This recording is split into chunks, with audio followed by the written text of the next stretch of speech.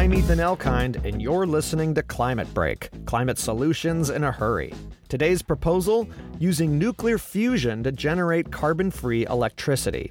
Unlike nuclear fission, made famous by the atomic bomb, nuclear fusion produces energy by fusing together hydrogen isotopes. It's been an elusive but ultimately unattainable goal. That is, until a recent breakthrough at Lawrence Livermore National Laboratory in California. Physicist Annie Kritcher led the team that made this advance. She explains fusion's promise.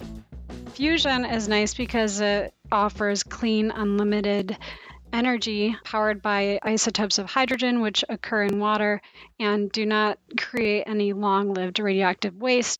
But fusion requires energy-intensive conditions, heat and pressure even more extreme than the center of the sun. In the past, that's meant the process required more energy input than it actually produced.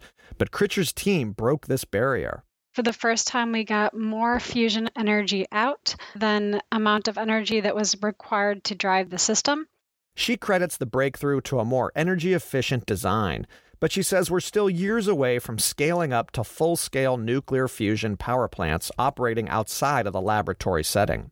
Achieving ignition and fusion gain greater than 1 proves there's nothing fundamentally limiting us from using fusion as a controlled energy source. So we've basically answered the really hard physics questions, and now it's just getting the engineering to catch up.